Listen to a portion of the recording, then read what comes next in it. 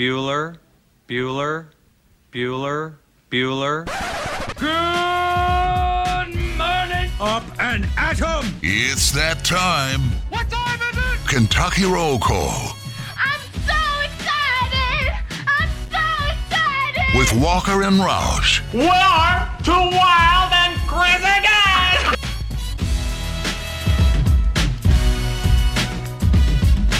Hello, everybody. Happy Monday to you. September 20th, 2021. You're listening to Kentucky Roll Call here on Big Roll Call.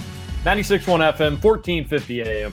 TJ Walker, Nick Roush, and Justin Kalen here on your wet, rainy Monday morning, following along with the traffic Twitter account. Supposedly, a lot of accidents, a lot of people not driving carefully in the rain, so maybe allow yourself a little extra time.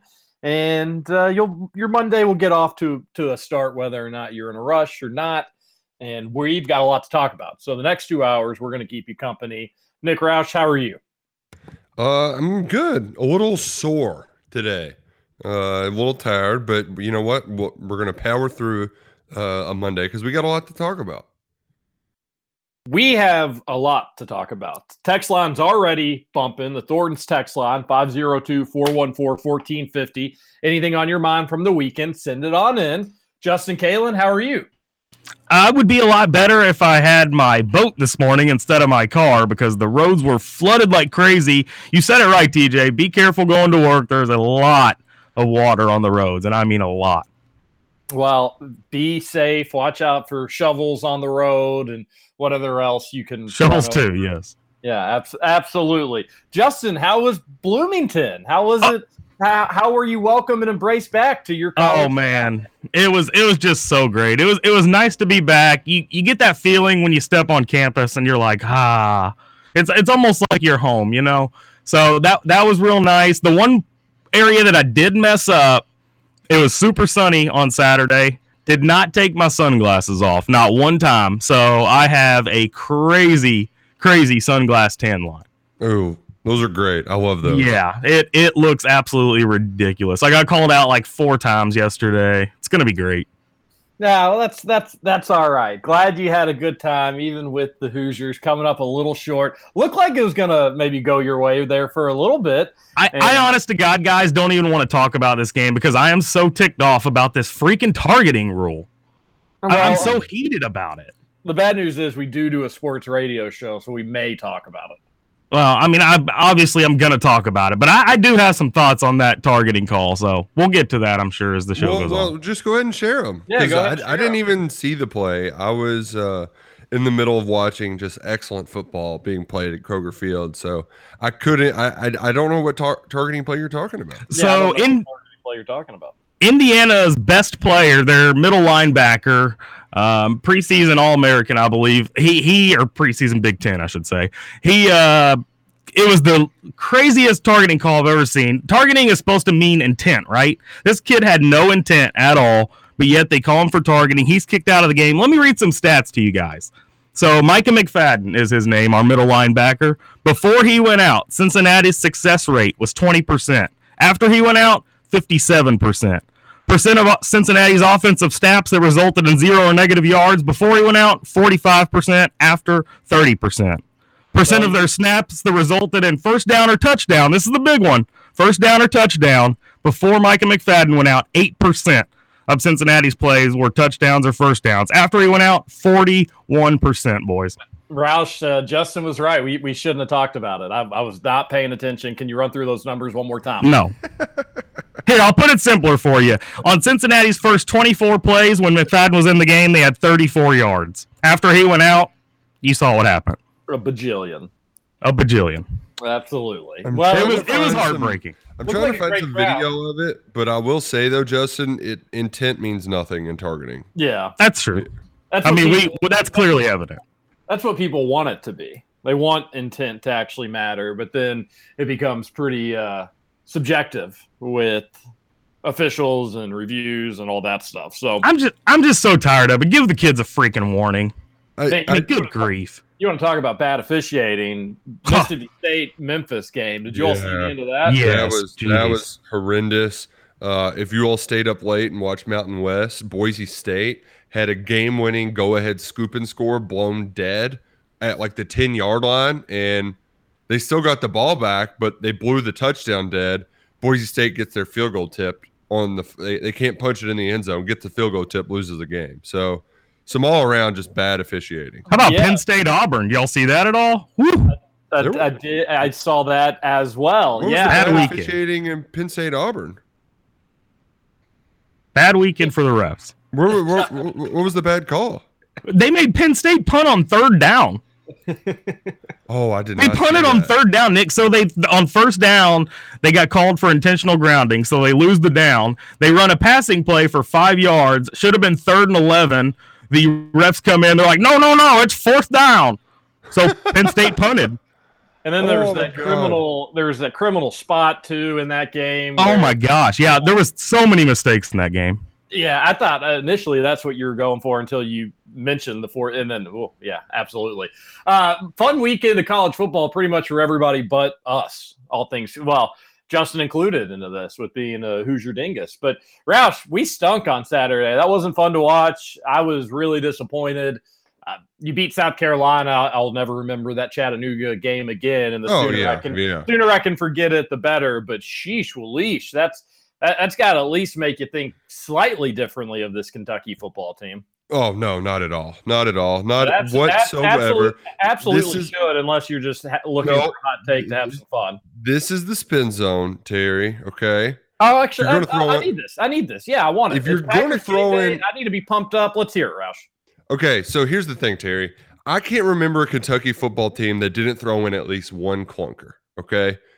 Sometimes we point to, like there's different ones, different years. Hell, the 2018 team had 2. They had the Vanderbilt game, which they needed Benny Snell to just go beast mode on the final drive to get there, and they also had the Tennessee game.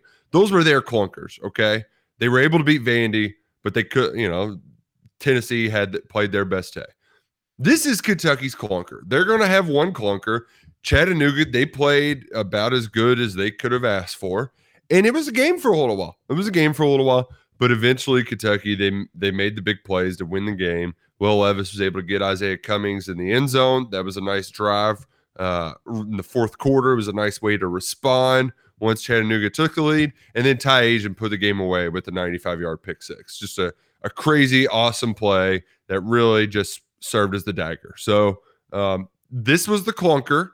They got it out of the way, and you better believe that they're not going to be sleepwalking at South Carolina, because that could have had the makings of a trap game, but not anymore. I think Chattanooga, it's safe to say, they're going to have the Wildcats' attention. Well, Chattanooga, their effort that should change Kentucky's attention and focus going into the South Carolina game, and hopefully it will. And if that ends up being true, and Kentucky regroups and is remotivated, and I get it, hard to get up for a Chattanooga opponent. I just thought this team would be better and past that. With the offense being able to do multiple different things, not just having to rely on the run, not being able to say, well, we just don't have a passing attack. And sometimes if you got to rely on the run, it's just, if you don't have that, it can be a sloppy game. I didn't think that there would be a chance where Kentucky would only put up 28 points against Chattanooga or struggle to score against Chattanooga. And then defensively, it sadly, to me, just kind of hits home that like Missouri wasn't really a fluke. Like the things that made us disappointed and nervous in that Missouri game, I could see that may just be Kentucky's defense this year. And at the end of the day, you're talking about, you gave up 23 points against Chattanooga. The defense is the one who ultimately put it away with that pick six. And if you don't have that, things may be a little bit more hairy. You don't know exactly how it all plays out. I think Kentucky probably finds a way to win one way or another, but I kept telling myself, well, they're going to be a bad first quarter, but they'll actually, they started out okay. All things considered. And that's the thing that stunk about this game, though, Terry, is, and I appreciated that Liam Cohen took the blame for it after the game, but he said, you know what, we got beat up quite a bit. We wanted to throw it more, and it worked. The first drive worked. That was a great looking first drive by the UK offense. Now the defense gave up a score right away. They gave up like a 44-yard run, but Chattanooga didn't get a first down until the third quarter. Kentucky's defense held up their end of the bargain. It's just that when they went to this pass heavy offense and they were like, we want to take it easy on Rodriguez, his wrist is a little banged up, they were ineffective. Will Levis he missed a long ball. He overthrew Wan'Dale Robinson, and then it felt like the rest of the game he was underthrowing guys, and it led to a late interception. And then he made a really dumb decision that was just, okay, here's a chip shot field goal. Here's 3 free points for you, Chattanooga. So some of that, I was glad Cohen took some of the rap for it, but it's just like, man, you did everything right on the first drive. Then on the defense holds up their end of the bargain, and the offense just didn't deliver. Then the defense in the second half didn't come ready to play, but it was frustrating at times. They just had to make some plays at the end to win, and thankfully they did. Frustrating more than just at times. That was bad. Like, Chattanooga is not a good football team, and Kentucky should be able to sleepwalk and still win that game by at least 2 possessions, if not 3. I did think this team was past this. Yes, Kentucky and Stoops having stinkers against far inferior teams. That is common. You had it in 2018 twice, as Roush mentioned. You pretty much have had it every single year, with the exception of last year, because you didn't play an out-of-conference opponent. It was all SEC schedules, but Kentucky did have some bad games even just last year in all SEC play. But it's not unusual for Kentucky to have a bad game. If this is what it takes to kind of regroup them, refocus them, heading into just a crazy hard stretch here, middle of the season, 4 straight weeks before Kentucky gets a bye game, then good. That's fine with me. I will forget this game, won't care about it, but I'll expect the defense to look pretty ho-hum against South Carolina, if we're just going to be honest. And maybe my opinions, and I'll get more pumped up as the week goes on. Oh, that's a bad take, Terry. South Carolina's. Wow, Roush. Why would I think any different? Why would I think any differently? Because Terry, why don't you let me finish talking? Chattanooga just did basically what they wanted a good chunk of the game against Kentucky's defense, after Missouri basically did whatever they wanted against Kentucky's defense. It's perfectly okay for a Kentucky fan to have the mindset going into South Carolina, knowing that they are terrible, knowing that they have quarterback issues, and still worrying about them being able to move the ball, because 2 straight weeks Kentucky's defense has basically just allowed offenses to do whatever they wanted against them. Yeah, but this is the thing that I would, if I'm going to tell Kentucky fans anything, do not have if there's any, we have to throw out this game film. You can't even think of this as the same team. They got away, they scrape out, they got to win. Now just throw it away. Act like it didn't happen, okay? Because that's the mindset you need to have. If there's any sort of long-term concern, it's maybe that the run defense, their fits were off, but I think that was a mental thing. Brad White said after the game, he's like, we tried to do more and we got out of position. That might be my only thing, but Missouri didn't run the ball at all. Wasn't able to run the ball at all against Kentucky, and that's all South Carolina is going to try to do. What I really like, though, Terry, is that since Kentucky played bad, there's going to be a lot of people picking South Carolina this weekend, and South Carolina's just not good at football. So I'm still not going to be too worried. If anything, the biggest concern from Saturday is that Florida actually might be good. At least Emory Jones is still going to be quarterback when they come to town. But yeah, no, just let's throw away Saturday's Kentucky tape and let's forget that happened, because that's what you have to do. I think that's what you need to do when you throw in a stinker like this. At the end of the day, if Kentucky goes 10-2, nobody's going to remember that they only beat Chattanooga by 5. Justin, you sweet. I mean, a win's a win. I know it didn't look good. I know you're not particularly happy with it, but Roush is right. I mean, at the end of the day, you got to throw away the film, forget about it. It's a win. Justin, if Kentucky goes 10-2, you are correct. People will not focus on the Chattanooga game. Even 8-4. Maybe. I mean, you most likely don't focus on week 3 FCS opponents for the most part, unless that's where the season just totally takes a nosedive. And I'm not saying that's going to happen. I'm saying it's perfectly okay for people to be nervous about the defense after 2 straight weeks of it not looking particularly good. Missouri still rushed for over 100 yards, Roush. That wasn't where they beat Kentucky, though. It was on the dinks and dunks, which you saw some of that again. I just don't think this defense has the pass rush right now. I don't know if secondary depth is playing an issue in this either, but it looks a hell of a lot more like an early tenure era of Stoops defense than what we've been used to the last 3 years, which we have been spoiled.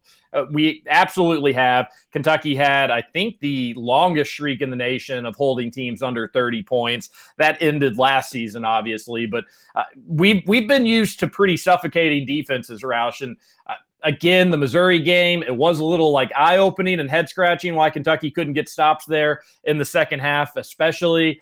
And then in to close out the first half. And then against Chattanooga, it was like, all right, are they going to even break 10 points? And I was like, okay, that's quite enough, Kentucky's defense. You go ahead and wake up now. They never really did. South Carolina does stink. Kentucky should still win that game. I still think Kentucky covers for that what it's worth, but I will 100% be nervous of the defense going into that game, Roush, until I'm proven otherwise. And I don't think that's like a weird take or an outlandish take to have. It's not outlandish, but I think you're wasting your fears. Like I think if it was just Chattanooga, I agree with you, but it was Missouri too. No, yeah, but that's going to be the second best quarterback they play all year. I know. I know. It's just I guess maybe people generally have the biggest reactions when I guess maybe they're most surprised or in some cases most embarrassed. And I guess I'm just ultimately surprised the pass rush has been this bad. Well, here's the pass rush stat that's it really summed up the last 2 years. He had 9 quarterback hurries and 0 sacks. Like, just get to him. You just take him down. Kind of like hard to do, right? Yeah, it's really hard to do. It's like how many bowling pins can you knock down without getting a strike? You know, like they got close. I mean, the most frustrating one was when they had like 3 guys around him and he ducked his head and ran around. Like I think you know what play I'm talking about. The quarterback just ran down, out, and around. And it's like, come on, man. And that's what's going to just frustrate the hell out of the Big Blue Nation in that Florida game, is because Emory Jones is about as wiggly as they come. So they're there, but they aren't taking the guys down. And I think that's the thing that's most frustrating. And it's that defensive tackle spot that Calvin Taylor, he used to clean up and just get a ton of sacks, where some of them kind of fell into his lap. And there was one play in particular on Saturday where Abule makes a perfect play, gets in the backfield, and is just sitting there ready to get a 2-yard tackle for a loss. And just completely whiffs. I don't even know if he touched the running back. I mean, it was bad. Like you have to make those plays as a defense. You have to tackle, get the guy to the ground, and that they struggled. They struggled getting guys to the ground in the backfield. I think they have it in them. Maybe it was a mental thing on Saturday, but the pass rush, you're there, just finish. You just got to finish, and they haven't been lately, and it's the last 2 weeks, and 3 is definitely a trend. So that needs to change against a bad quarterback at South Carolina, who, man, Georgia, they put a hurting on that team this weekend. Yeah, Georgia's defense is pretty good. There were some injuries for South Carolina, too. I'll be interested to hear some updates there as they head into their game against Kentucky. Georgia will do that to probably a lot of teams. They are very big. They're very physical and great again. And you are right. Florida kind of going toe-to-toe, having a 2-point conversion away from really making things interesting with Alabama. That's more eye-popping, but well, we're fans. We can look ahead to whatever we want. But my focus is I at least want that fun setup for Florida. And you don't get that if you don't beat South Carolina. And if you don't beat South Carolina, we're having to kind of take a big step back and reevaluate everything. So that Chattanooga game, little eye-opening for me. I like that you're just letting it kind of roll off and willing to put it behind. But I just felt like there were some red flags. And Stoops has a little bit of Calipari to him where you think that, like, all right, this is – next game against South Carolina, just bring a ton of pressure. You're getting dinked and dunked all over, which, like, knowing Stoops, he'll probably end up not bringing a lot of pressure, and somehow it'll end up working out, or UK will get a bunch of picks or something like that. But you would think going into South Carolina, they're going to mostly try to run.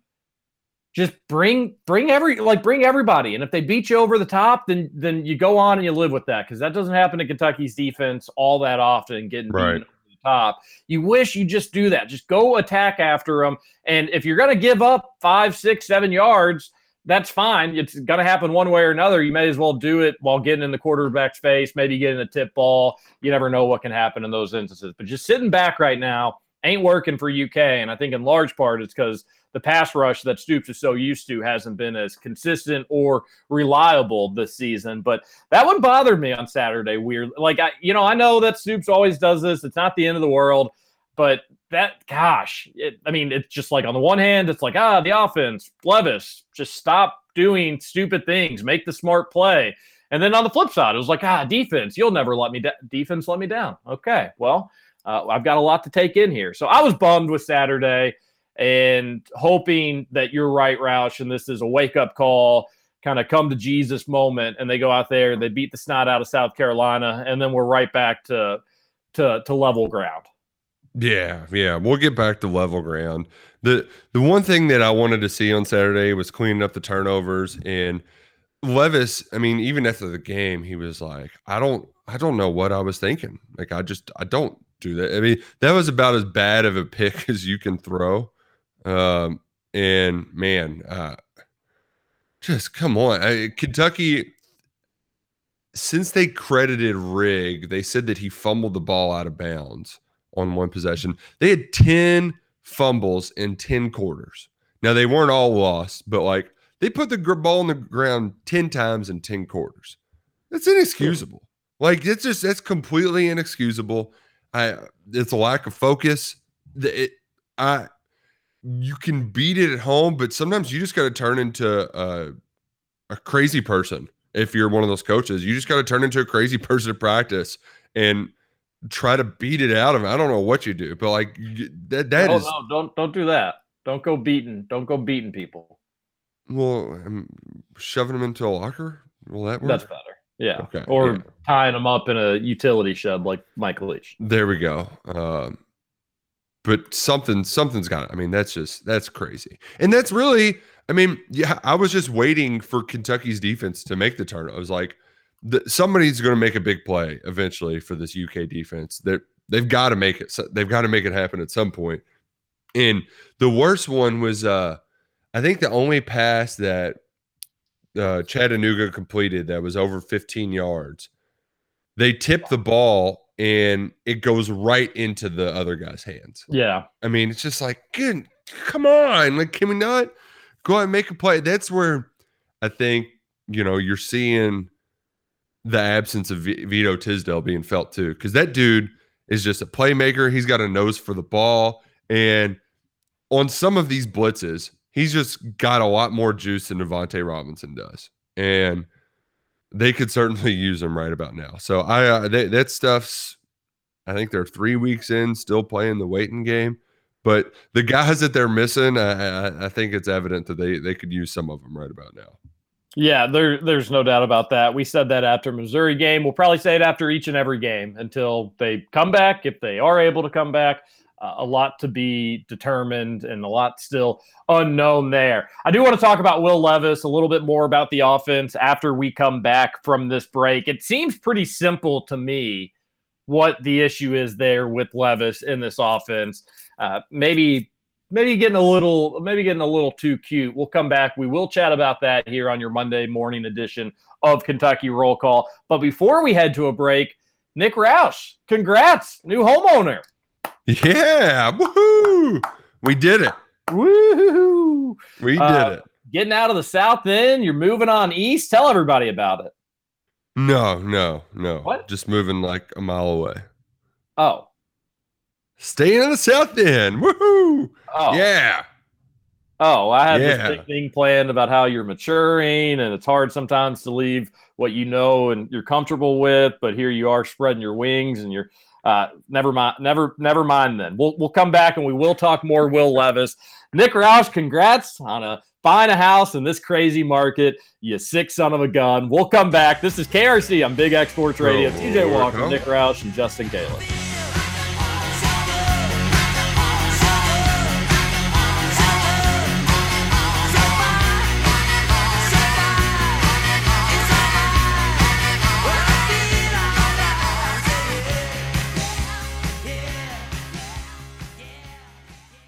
Welcome to Kentucky Roll Call with Walker and Roush. I'm the tower of power, too sweet to be sour. I'm funky like a monkey. Sky's the limit and space is the place.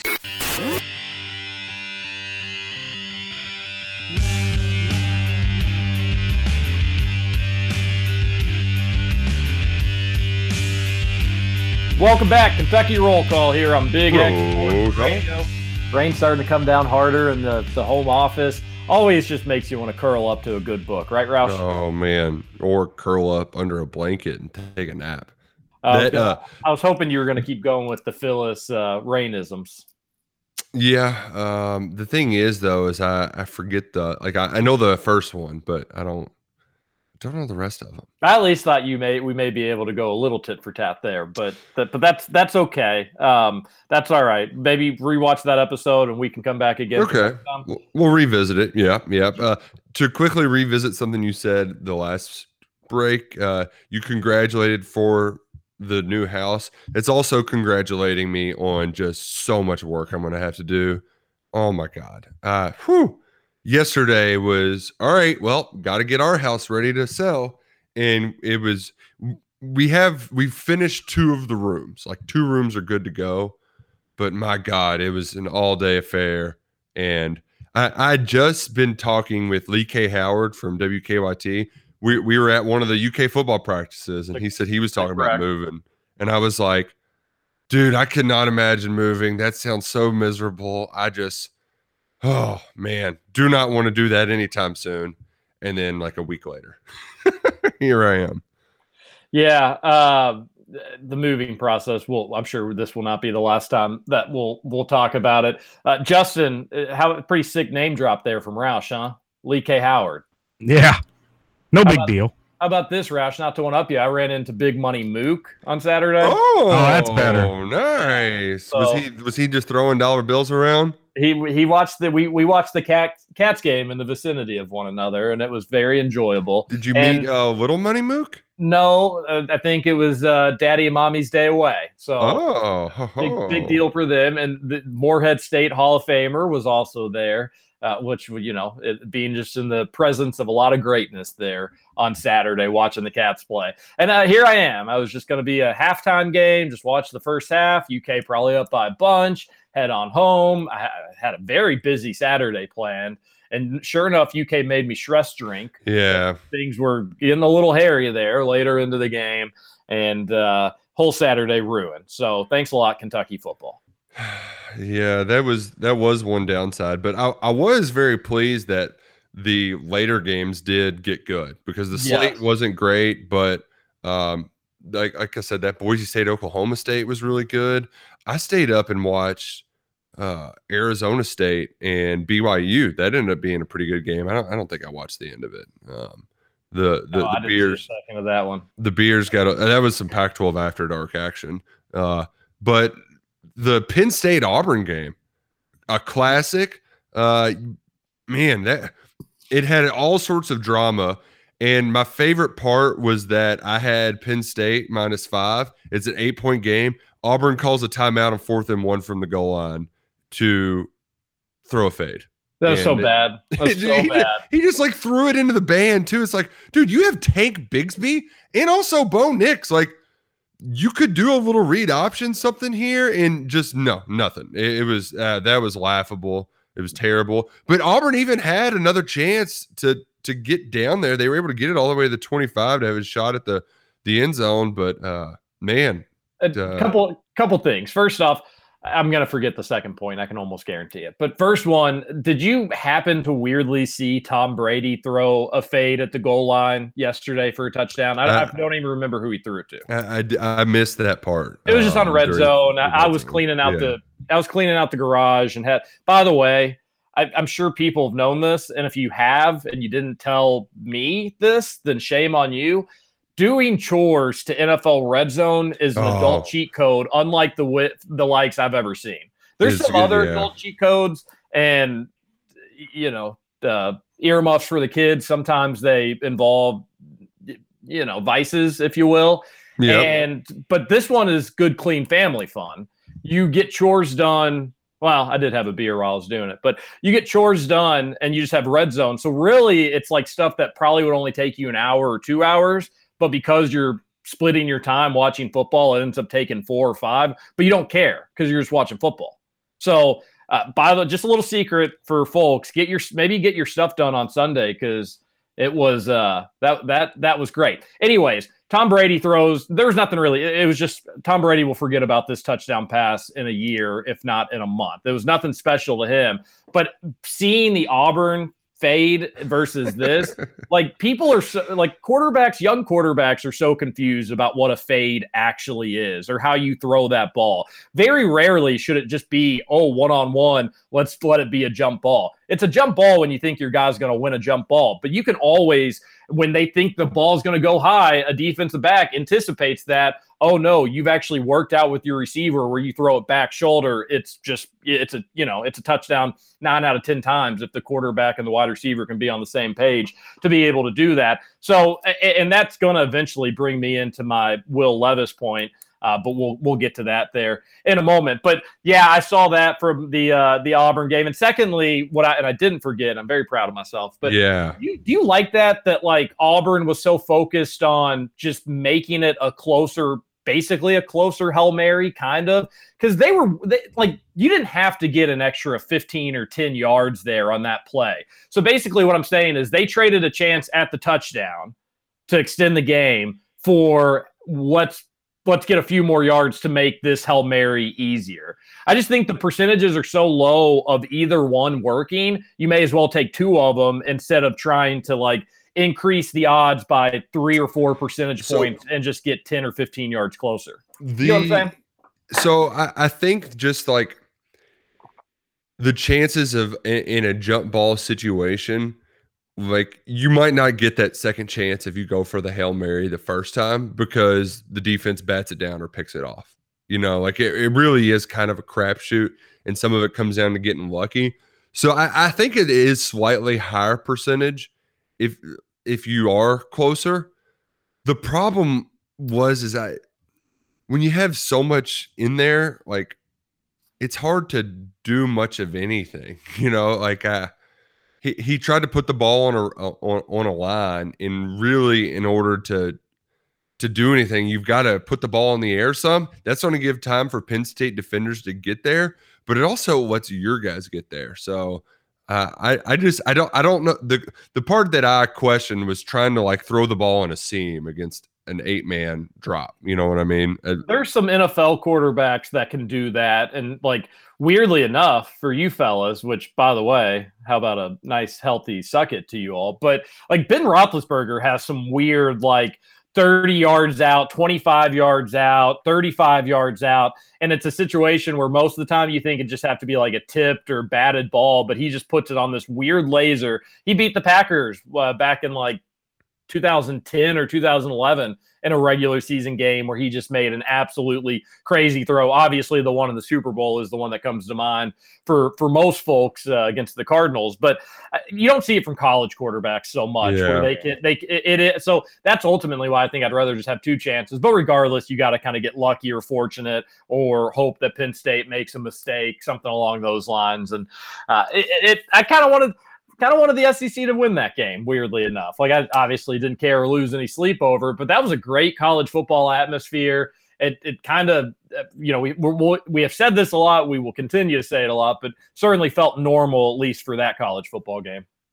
Yeah, it was a great game. Loved the cover. Also got a big time. Fresno State plus 11.5 point dogs beat UCLA. That was great. The Bulldogs were howling, still doing well in the PT's picks, even though the UCF Knights couldn't get it done at Papa Murphy's Cardinal Stadium. Yeah, we need to talk about that. There's just in the text line's packed and bumping and jumping. We'll get to the Louisville game at the top of the hour because those fans were not happy with me. I'm curious to hear your Will Levis take, Terry. Yeah, I've got a U of L take as well. I'm chock full of takes here on this Monday. I'm going to tell you about Will Levis, but before I do that, I gave you enough heads up last week. Now we're getting close to crunch time, folks, because Genesis Diamonds presents the best bridal designer showcase of the year, and it's this weekend. It is Friday, Saturday, and Sunday. You can see the latest from Tacori and Viraggio, the world's best designers. You can enjoy special incentives, special financing, Genesis Diamonds once in a year bridal showcase, and it is Friday through Sunday on Shelbyville Road. Okay, it seems like, and I felt this a little bit in the Louisiana Monroe game, just because it felt like it got confirmed in the Missouri game. They basically have just like two different Will Levises, and it's, hey, Will, show off that cannon, baby. And you just throw, and that's all we're going to need you to do, versus full arsenal. We're scared that we may lose, but we know that we're going to need all the help we can get. And then Will Levis as a runner, and somebody that, God forbid, throws it short and doesn't go for the deep ball. How often? I bet if somebody wanted to take the time, Roush, and I know you're dealing with a move, so maybe hand it off to one of the younger folks at KSR. But I bet on all these deep balls, if you had a wide angle of the field, I guarantee you there'd be somebody open somewhere else on the field. It seems like this offense is just like, I want to go kiss Liam Cohen on the forehead.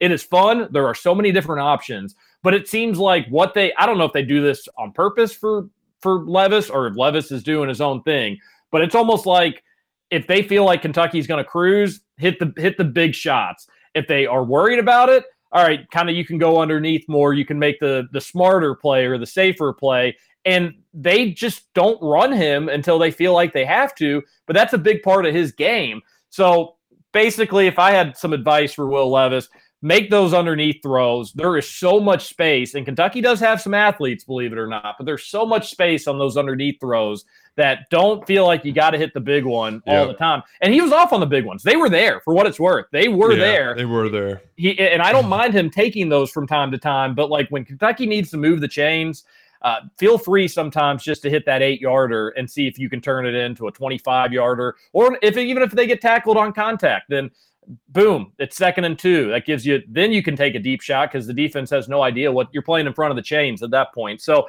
that was kind of, I don't know if that's designed or if that's just Levis mentally doing that himself, but you got to get the full arsenal of Will Levis, I think, to be able to appreciate him. And he's probably going to be a boom or bust quarterback, Roush. He'll make some throws that are unreal. He'll probably make some mistakes. That's stuff we're just going to have to live with him being a little aggressive. But don't be afraid to throw the shorter route, the safer route. And also don't feel like you need to put 1,000,000 miles per hour on every ball. So, TJ, the reason why I really like this take is because we have a Liam Cohen quote that kind of explains why. And it's not necessarily that, like as Cohen said, he's like, just because, and he's learning this. This is part of Cohen's learning curve where he's moving from the NFL down to college and he's dealing with college kids. And when he calls the deep ball, he's like, just because it's a deep shot doesn't mean you need to take the deep shot. Like the shot's called doesn't need to mean that you have to take it. But some of these guys, they just can't help it. You want to take it. And I think you kind of like having that aggressive mindset as a quarterback. It's just that it can get you into trouble when you're off a little. And Levis was off. I think he overthrew that first pass to Wandale. And then after that, he was kind of short arming everything. He got in his mind. He was overthinking a little bit too much. So I think in Cohen's eyes, he's like, all right, well, I can't be calling shots all the time. And the example he used was that second interception where UK, they completed a long pass. And he's like, Wandale looks a little gassed over here. But I called another one because they were open. They were there. We were better than them. But Wandale, he goes a little flat on the flag route instead of getting some depth. And Will leads him there, and it allows time for the defensive back to get underneath that route. And so that's where I appreciated Cohen's candor after the game. And I think we also, too, have to remember that this was the last time he was calling plays was FCS at Maine.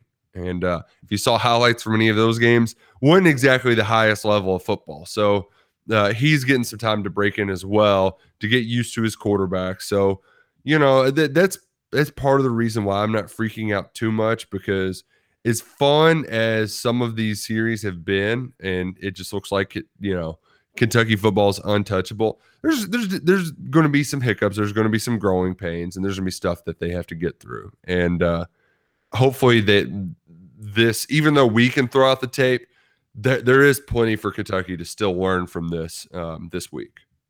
Absolutely. And just I'll say it a million more times this week, just beat South Carolina, and I won't care. You can beat South Carolina even looking ugly for all I care. Just be 4-0, have Florida come into town. It'll be good for the program. And yes, Florida will be favorites, and rightfully so heading into that game, but you never know. And I just want that setup. And if you somehow don't beat South Carolina, then folks have their heads down going into an important 3-game stretch, and we just don't need it. We don't need it, Roush. No, we do not. We sure as hell don't need it. What we do need is the Thornton's text line. Man, I could use the Thornton's breakfast burrito right about now, too. Oh, belly's rumbling. 502-414-1450 is how you get into the show through the Thornton's text line, and it is popping after an exciting weekend of football. It starts by saying, hey, dang, TJ, Sling TV. Know you were harping on going pro in something other than journalism, but didn't realize it was Sling bad. Should we set up a GoFundMe? I think that's a fair joke, and I'll take it. But paying over $200 for DirecTV is a joke. Like, and whether or not $200 is important to you, blah, blah, blah. It's just the principle of the fact that like they can initially charge you like $79 for the exact same service you're getting. And then at some point they hike it up. And I don't need any business lessons for many folks about how you market folks and get folks in. I get it, but it's just ridiculous. So it's more of the principle of the fact. And if you have a crappy streaming service like Sling TV, you end up watching less TV. So who's the real winner here? Did you all see the commercials this weekend for DirecTV streaming, basically? No, but I mean, I'm aware of that. That's a thing. I did not know that was a thing. Yeah, I just love that they're like, well, we can't get people on, so we got to do what they're doing. Yeah, it goes against pretty much everything that they are. I know I think YouTube, based on my research, talking to people I know, I think YouTube TV is the streaming way to go. We did have a friend that had logged into one of ours that we could kind of reliably use if we had to, but we never did, with like one or two exceptions. And then we found out yesterday we have been logged out. There was an update and we were logged out, but it's no big deal. We're probably going to make the switch over to YouTube TV at some point, in case everybody was wondering about my streaming services and TV setup at home. It's pretty great. For what it's worth, TJ, Hulu TV is pretty good too. Oh, Hulu is a garbage app. That's what I got. We rarely have issues with it. Well, it's not actual issues with it. It's, hey, you watch a show, like we still have Trevor's login, and we will watch certain shows on Hulu, but like they don't have continue watching. Like, why do I got to go to the search bar every damn time? It's it's annoying. It's annoying as hell. I don't feel as passionately one way or another about Hulu, but I have heard, you're not the first person I've heard say good things about it, Justin. But I don't know. The whole, there is just like, I miss so badly just punching in a number and being able to go to a channel. Like I did love DirecTV. Like it was and the rain stuff really wasn't bad. There was like maybe once in 3 or 4 years, but it is just outlandish that they could charge so much for something so simple. The thing that I'm a big fan of the YouTube TVs is you just push the down button and it has all your recent channels. So like on Sunday, it's just Red Zone, but on Saturday, you got all those different football games going on. It's quick to bounce around. Did you all see the rain at the Tulane Ole Miss game? I did not, but I know it got delayed. No. Yeah, it got delayed. And when they came back, I mean, the field, like Matt Corral went to slide once and just went like 8 yards. I mean, it was like he was going down a slip and slide. It was crazy. Absolutely banana land. Ole Miss was one of my few big bets that I hit this weekend. Got absolutely crushed. Not happy about it. Expected a nice bounce back week next week. A texter says Roush wants to be the Louisville fan. Roush wants to be a Louisville fan worse than Rick Pitino. No. I do feel like you were a little much. But see, that's the thing, though. I wasn't a little much in person. I don't doubt that, but like, Yeah. if you were having such a good time, why were you on your phone so much? And I think that's a fair question. Yeah, I don't think I tweeted that much though. Like it's just I got very mad when I showed up and I tried to pay in cash and I didn't read the asterisk of Vince Tyre's press release that said we're accepting cash only at like 5 concession stands. That made me very mad. I was very upset. And then I was also a little disappointed because I saw earlier in the week that it was the anniversary of that Miami game that they won back when Uncle Brian was playing, and that was a lot of fun. I was a freshman in high school. Place was packed, and you could sit wherever the hell you wanted to at that stadium on Saturday because of that stupid flight deck. And that was probably the thing that people latched onto the most. But like I stand by it 100%. That flight deck is the dumbest thing ever. Oh, we've said it multiple times. If they just would have closed the bowl and that would have been their expansion, It would have been great. They didn't really need to do any expansion. I mean, once they did the party deck, like realistically, wouldn't you rather just have Rowdy, a hot ticket, and the party deck rocking as well than empty seats? But if they would have just done that, it would have looked better. It would have, it would have been a pretty full game. But yeah, it'd be a lot more practical if they would have gone that route as well. But let's what do we got next? Well, hold on. Do we want to talk more about the U of L game? Big win for the Cards. We can just start our daily double a little early because there's some text coming up about that, and and we can get more into it because people were they were so upset with me. They were very mad. I still had people tweeting at me on Sunday night, like, wow. Before we go to break, Nick, I gotta ask. So you said 5 concessions taking cash. Did they at least let you know, or was it like an Easter egg hunt? You had to go figure it out. Oh, you had to go find them, and I wasn't. That's so stupid. Yeah. I wasn't going to go do that. We got to one that was cash only. Whoa. Yeah. And this poor girl behind us, we waited forever. The lines were terrible again. I think, that U of L won, so folks were going to obviously be happier. It was a good game. Really exciting game, as a matter of fact. Mm-hmm. But I don't think it was like mission accomplished in terms of making that place a well-oiled run machine. But it also wasn't like jaw-dropping bad. It wasn't hour-long waits, but they were long. It was about like 15-minute wait to get a beer, that's kind of a long time when you're there for a sporting event. That definitely means you're going to be missing some of the action unless you go at halftime. And at the end of the day, I guess waiting 10 or 15 minutes for a beer is better than having the option to have no beer, Roush. So that, I guess you have to keep that in mind as well. But this girl behind me she didn't have any cash. Yeah. This, by the way, if we were closer to Bloomington, we would be talking all about this same thing over and over again with Indiana because it was horrible on Saturday. That place is not set up for a sold-out crowd. The lady that was in front of me with her kids at the stadium, she missed the entire third quarter waiting in line at the concessions. Do they serve beer there? They do, yeah. Okay. I've seen really long lines at Kroger Field. Make no mistake about it, especially at halftime. But I just feel like during a UK game, if I want to run and go grab like a water or Powerade or a hot dog, whatever it may be, I can, at worst, it's a 5-minute trip. Getting from my seats to there and back when the game's going on. Now, that's not maybe 100% exclusive the case, but and that's the thing also, is just walking around the stadium. We left at halftime and it was everywhere. Even walking in, it was everywhere. But getting in was fine. I didn't have any issues getting in, so at least they had that going for them. Ooh, I did.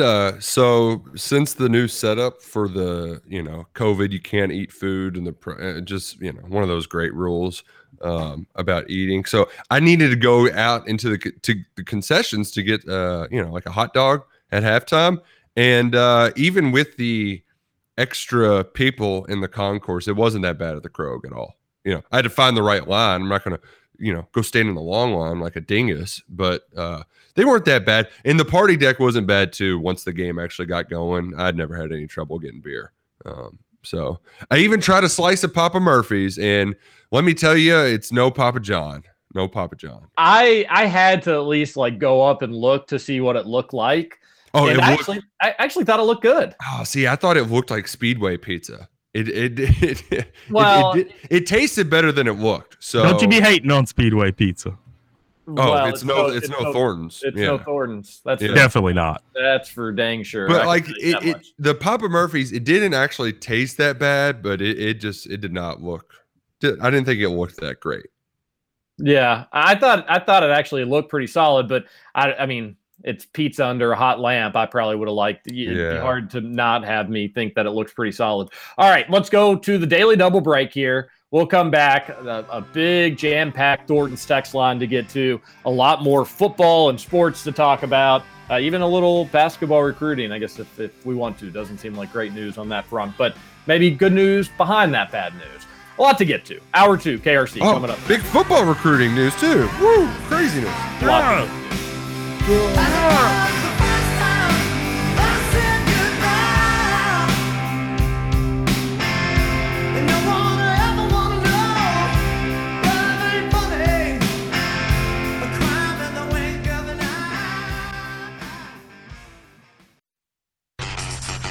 Over?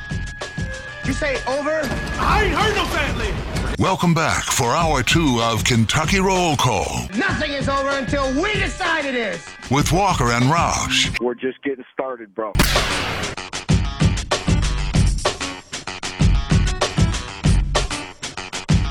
Welcome back. Hour number 2, Kentucky Roll Call here on Big X Sports Radio, 96.1 FM, 1450 AM. TJ Walker, Nick Roush, Justin Kalen here on the Big X. We go 7 to 9 Monday to Friday, and we have a replay, 9 to 11. And you can listen anytime, wherever you get your podcast. Just search for Kentucky Roll Call and leave a comment or a review, and we always are appreciative of that. We're also appreciative of Bobby Cook because he is dedicated to making folks better at golf, something we all could use. And he's built his own little golf academy, and it's actually not little at all. It's big, it's fun, and it's a great place to visit if you want to improve your game. Doesn't matter how good you are. Bobby Cook and his lessons, very, very cheap. And you can go to the BobbyCookGolfAcademy.com to book yours today. It doesn't matter if you've been playing your whole life, but you just want to improve on one little thing, he will take care of it for you. You get each lesson recorded, so if in a couple months bad habits start to creep up, as they so often do, you can pop in that tape and watch it, and it's basically like you're getting the lesson for a lifetime, and you can't beat that value when you think about it. So it's right off Exit 4 in Southern Indiana. Even if you're not getting lessons, go there and hit the virtual driving range or play some of their virtual courses. It's Ryder Cup time, baby. A good time to catch the golf fever. Obviously, you can't hit the course today. They're soaked, but you can always, doesn't matter what the weather is, go to the Bobby Cook Golf Academy off Exit 4 in Southern Indiana off 65. About anywhere 10 to 20 minutes, I say, for most spots in Louisville, assuming, you don't live too far away. And if you do, then that's on you. It is on you. Thank you. You should live closer to the Bobby Cook Golf Academy because it's great. And it was also a pretty great weekend for Cardinal football fans. They got a big win. And Terry, I could feel the tension in the stadium because it was a tie ball game. You were just waiting. It was the perfect time for Malik Cunningham to just throw a gut-wrenching interception. He did that, and it didn't cost him the game. Yes. I told the wife. She was very upset. And I said, hey, this is actually true. I said, hey, if they could do it, you can do it too. You can get an interception. And sure enough, the old pick six there to end it and potentially in Central Florida's quarterback's season, which I didn't see the hit, but man, broken collarbone on to end like that. Just he didn't even do it on the pick six play. It was on the lateral, right? Later on. Yeah. But you know, worse. If you don't have the pick six, you're not in that situation. Right. Either. That's the and if he just holds on to that ball for an extra second, 2 seconds, that receiver on a little crossing route there, he is wide and probably gets 50. I mean, he gets in field goal range, at least 8 yards, if not more than that. And it's nowhere near getting picked off because there wasn't a U of L player anywhere near him. Instead, he throws it at like the worst possible time where everybody was kind of converging in on the ball right then and there. And huge for the Cardinals. The 39,000 in attendance, Roush, they've got a little pep in their step now. Florida State 0-3. They don't look any good. Nobody really in the ACC. Yeah, the ACC is terrible. Even Clemson hasn't looked all that great. Yep. They'll still beat Louisville, I'm sure, as they'll beat probably every team in the ACC. But Georgia Tech didn't even play particularly amazing, and they still had a chance. Just couldn't get in the end zone frequently enough. But anyways, big win for the Cards, and I guess Sadie currently off the hot seat for this week. Yeah, it was one of those.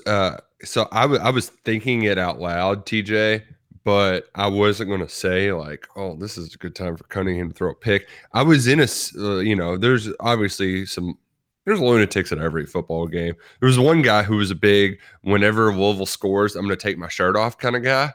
And it was funny because he was high-fiving everybody.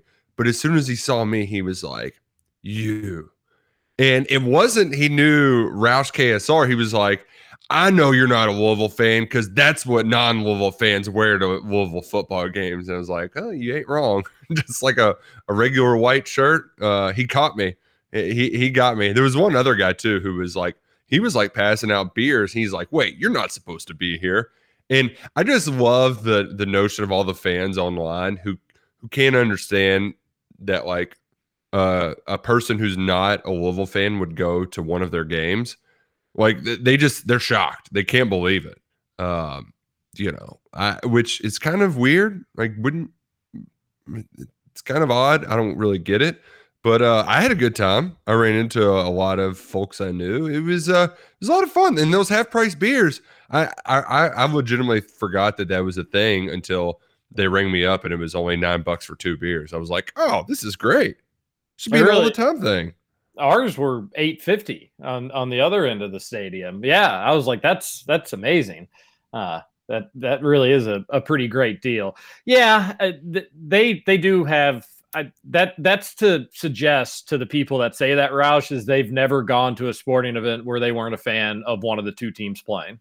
Yeah, which I obviously have. Also, my wife went there. It's not, she was kind of a big deal there back in the day. So yeah, I thought it was very funny. Your wife has to go to those games by herself, buddy. But the moral of the story is they got chesty because they won. And you know what? I love having chesty Louisville fans back. They were ready to fire Satterfield, and now bada boom, bada bang. But that was probably I got treated to the best game at Cardinal Stadium. As far as from an actual football game, it was probably the best game there. And since that Louisville won, it was the best since before Petrino. Because the best game up until that point was, just from closeness, was the Lamar fumble game. So I have a theory that U of L beating Central Florida is the ACC's best win this season.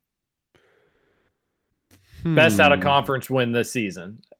And maybe best win overall. But the other candidate is Pittsburgh at Tennessee. Yeah. That's, and I think the only reason why it would still be, that one might be bigger is just because it was at Tennessee. So you won at an SEC team. Yeah, but Tennessee stinks. People forget that. That's true. Central Florida, I bet Gus wishes he had some play calls back. That they looked better than U of L, but credit to Satterfield. I think he kind of got Gus. I think he kind of outcoached him, to be honest with you. And like, Satterfield had to resort to all the trickery and all the trick plays and whatnot. And that's fine. That was a desperate spot for U of L. Their season seemed like it was kind of going to go one way or another, at least they can temporarily push off doom and gloom for now. But if they lost that, things would have been ugly. They would have been ugly at the stadium. If they lose, especially in the fashion it looked like it was going to be, like snatching defeat from the jaws of victory, that would have the Boober Roush. It probably wouldn't have been. People maybe would have came after you, buddy. Oh yeah, they would have. My favorite part of the night, though, of all of the people who chirped at me, my favorite thing was that before the game, a buddy was at another UK fan, which there was a lot of UK fans I know that were there. He said he was at a tailgate with friends, and they were just talking about how much they hate Nick Roush. So I feel like I'm in a great spot with Louisville fans. This is right where I want them. Yeah, I like the occasional troll tweet, but good on you embracing it, I suppose. Hey, you know what? They're just they're feeding my addiction. The more they react, the more I can't help myself. Yeah. Sports, it's all in good fun, folks. All right, text on into the Thornton's text line 502-414-1450. UK stunk on Saturday. It wasn't all that particularly fun to watch. However, Roush, one person watching said, "You know what? I want to be a part of that." Yeah, they did. Tyrese Fearbry, which, folks, so to peel back the curtain. They told us at about 5:45 that the press box closed at 6:15. We needed to be done with our work by then. It's like, God, man, I'm burning and turning. It's gonna be tough. It was like, all right, let me just whip this up real quick. Try to get out of here in time. Have the queue looking good for the night. It was 6:11 when Tyrese Fearbry committed to Kentucky, and I was just, what? I mean, there was some loud exclamations from Luckett and I up there working, just in shock, in absolute shock, because nobody saw this coming. We knew. I'll peel back the curtain even further. I interviewed him over the summer after he took his official visit, and it didn't sound like Kentucky was going to be the spot. He ultimately commits to Penn State. He's a Pittsburgh native, but that commitment didn't stick. It only lasted for a few weeks, and I heard after the decommitment from Penn State that Kentucky was going to be an option, but you're recruiting in Pittsburgh. I mean, I don't know of any players Kentucky's gotten from that area. It's tough sell. Pitt was really going all in. I thought he was just going to flip to the hometown school, be a hometown hero living in the big city. Not the case. Just, man, huge get, an incredible edge rusher who I know it's different with different rankings, but if you go off of the new boss's website on 3, Kentucky has 2 top 50 players. 2 top 50 players in one class. That's unheard of. Absolutely unheard of. Yeah, that is. I'm going to just go ahead and admit I didn't know he had decommitted from Penn State. Yeah, so he commits around July 4th, and I think he decommitted 2 weeks later. I remember when he committed, and I think like a week before he committed, people felt better about UK's chances. And then about a week to go, they were like, oh, wait, no, it's not looking as good. But you know what? That's all right. Why the decommitment? Yeah, I don't know. I'm actually talking to him this afternoon and might be able to have that on the show tomorrow. So we can hear from him then. But man, that means we have to work less. Hell yeah. Yeah. So but the thing that is, Fearbry's a crazy athlete. I mean, if you look at him, he looks the build. Kentucky sold him as come here, be the next Josh Allen. I mean, they look similar. He runs an 11.5 second 100-yard dash, and anything below 11 is crazy fast, and he's like 6'5". He's a big dude, and if you can get, I mean, what's even more important, I mean, we've seen what it's like to not have the edge guys when you need it. Like JJ Weaver's not healthy. Jordan Wright didn't play on Saturday. So when you don't have those guys, it changes things for you. And Kentucky's got 2 really good ones in this class with Keaton Wade and Tyrese Fearbry now. And if you can get those, like just hit on one of them, and it's great for your program. And factor in that you've got Keontae Goodwin in the fold. Those are really difficult positions to recruit: edge rusher and offensive tackle. And that's changed because of the way Kentucky's embraced the offensive line. But man, to be able to get top 100 recruits at those positions, huge for the Cats. And despite the loss on Saturday, it's a big win for the Big Blue Nation. Well, UK didn't lose on Saturday. Yeah, but it did kind of feel like it, though. It wasn't fun. Yeah, it was not a great time. Watching UK kind of struggled to get by Chattanooga, but yeah, credit to Chattanooga too. And that's the thing. If you give teams like that hope, they're going to start playing like it's a game that they will never forget, and it probably will be for a lot of them a game that they won't ever forget. But that's why you got to put them away early and then just let it kind of be a goofy time and everybody has a good time. And we went out there and did our best. But that game getting closer and closer, eventually to Chattanooga taking the frickin' lead. That you got to give them some credit. They played hard, and hopefully Kentucky, you get a big bounce back game against South Carolina. And they did the one thing you can't do, and that's just let a team hang around. I mean, that like you let one of those guys, the FCS, that's all they need is a little bit of hope. And credit to them, they did play well. So, but also stuck at Mox. I had forgotten. I had forgotten that this was the case, but Burke had put it out on Twitter. But Fessy from MTV, The Challenge, he played his college football at Chattanooga. Wow. Yes, the Fessy curse. He goes by Messy Fessy now because he's been playing kind of a sloppy game, if we're being honest. But yes, he played his football at Chattanooga. He acts like he's like God's gift to athleticism, but you know, he's Messy Fessy, as they say. Text on in 502-414-1450. I did learn doing my Chattanooga research that T.O. played 3 sports there. He was on the basketball team that appeared in the NCAA tournament in 1995. What was the third sport? Baseball? Track and field. Yeah. So, you know, you don't have to do a lot of work in that one, but yeah, still impressive. Very impressive. A texter said, I guess while we were kind of talking recruiting, Derek Lively's picking tonight. It's going to be Duke, and it stinks. It absolutely stinks. Why you'd want to go not play for Coach K at Duke, it's crazy. Why you'd want to pass up this class, but make no mistake about it, this one hurts. It's still an amazing class for Kentucky. I bet at the end of the day, it's still the best class when it's all said and done. They're going to get themselves a Bona, and that's great. We all, and that is an amazing consolation prize in this regard, and that's probably going to happen. But I really like Lively. He definitely was my favorite big in the class, and that stinks. You hate not only missing out on him, but the frickin' Duke. Sheesh. Yeah, and I like to. I heard that Cal was going to try to get Bona to drop the big Bona bomb before Lively did, just to really kind of, you know, take the wind out of their sails kind of deal. But it really, I don't get the John Shire thing. I don't either. Do they think he, like, first off, he's a nerd. Secondly, do they think he's a good coach? I mean, what? I don't. Maybe he turns out to be a good coach, but like you only Lively, you're only going to play 1 year of college basketball. You want to roll the dice with this goober, right? And yeah, I mean, I guess maybe like if he's your lead recruiter and he's selling you these things, and then tells, oh, well, when I'm in charge, then you're going to be able to do whatever you want. I guess there's that aspect of it, but it's still John Shire.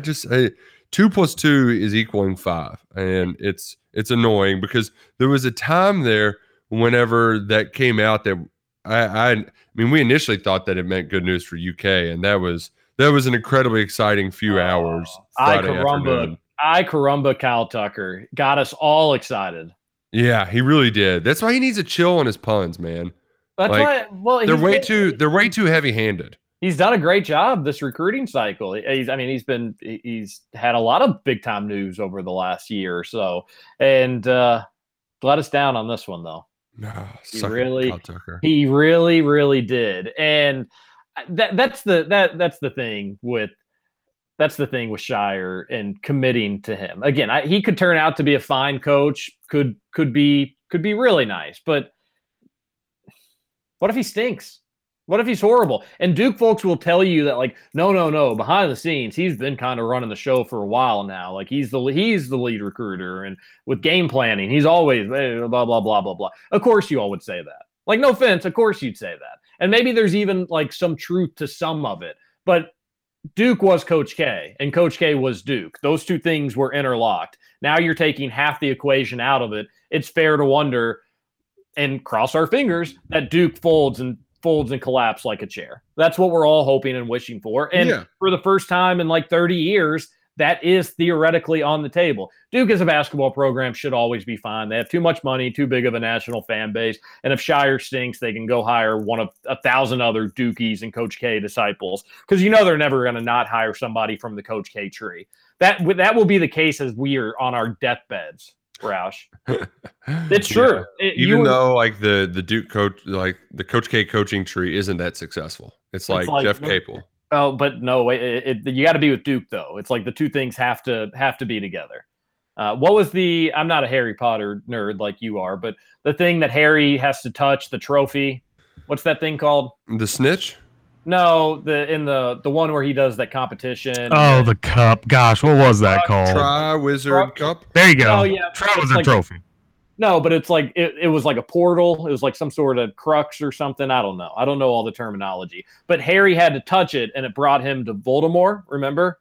Mm-hmm. Yep. That's basically what we've got going on here with Duke and their stupid little assortment of coaches. They have to get key back portal. To Duke. They have the key portal. Yeah, exactly. You have to get back to Duke to be successful. But the truth is, they may not be, because we've seen other programs. Look at IU. They haven't been back really since Bobby Knight. So, Mike Davis was good, but you can kind of fall in this pit of bad hires. And like Mike Davis was lucky. We are all crossing our fingers, hoping that this is what happens with Duke. But if Lively wants to go down that road, it obviously bothers me because he's really, really good. I just don't get it. You want to go play with Flipikowski instead of Shaden Sharp? You kidding me? What? Oh gosh! I mean, that's laugh out loud funny. You gotta wonder if his brain's okay too. Like, that is just horrible decision making. We need a full on investigation of what's going on at West Town. Because I think that's where Lively plays, and that's where Bamba went. And it looked like Bamba was going to go to Kentucky. Like, it looked like everything was lined up. It was looking good there. Kind of felt that way for Lively, too. Although one of Duke's little dorky commits had that comment on an Instagram Live that we brought up on KRC like 2 months ago or a month and a half ago, where he was like, Kentucky fans are going to be in for a surprise. And everybody just kind of rolled it off as like a commit just saying that. But sure enough, it looks like he's going to end up being right there. But that just steams my biscuits, Roush. Yeah, my biscuits are steamed as well. Gosh, it could have been 3 top 5 recruit commitments in hilarious. 2 weeks. It would have been hilarious. Gosh. Yeah. But hey, you still got a big Bono on the way. Things are going to be okay.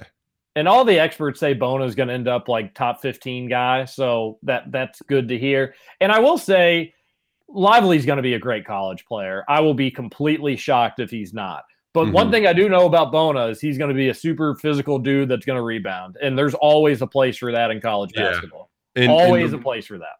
And Jack was at the game with us on Saturday covering it. And so, hell, he's taking phone calls during it, talking to people, trying to figure things out. And I think because he's watched both of them play, that at the end of the day, that it, obviously you'd rather have Lively, but as far as college production is concerned, like it shouldn't be too different. And in fact, just with all the guards as you're recruiting, Bona might even be better because he can be more specialized, more of a defensive rebounding kind of guy where you don't need to worry about getting him a ton of touches kind of thing. So in the 1 or 2 years that you would have him, it's probably not a net positive or negative one way or the other. It's just losing another damn top 5 guy to Duke for no reason too. For absolutely no reason. Not even K. Like, again. Yeah. Like, yeah. K is K. rat, but he's Coach K. He's certainly in the conversation as the best of all time. But to Shire, this little dweeb, we got to beat Duke by 1 million. Oh man, there's nothing I want, and it's probably the third thing that I want most. People forget that, like, before we know it, it's going to be college basketball season. I know. I mean, we had the Fans First Fan Fest. Yeah. Do we have any updates or reports from that? I saw that Ty Washington was just draining three. Yeah, apparently Ty Washington was the one that. Man, it's almost like people were saying this months ago when they were talking about, hey, how come Cal can't recruit anybody? And it's like, dude, Ty Washington can be that star. Turns out that that's probably the case, and he's going to be the star for this Kentucky basketball team. Gosh, all right. Let's just people just allow me to dream and just think that Ty is going to be awesome. Like, he's in the conversation for a top 10 draft pick. Because if he is in the conversation for a top 10 draft pick, then he had a really, really good freshman season. What does that mean for Sahvir Wheeler? I think that means that Sahvir Wheeler might be a good distributor for the team. He's probably getting like 6.5 assists a game, 2-3 steals, and 7 points.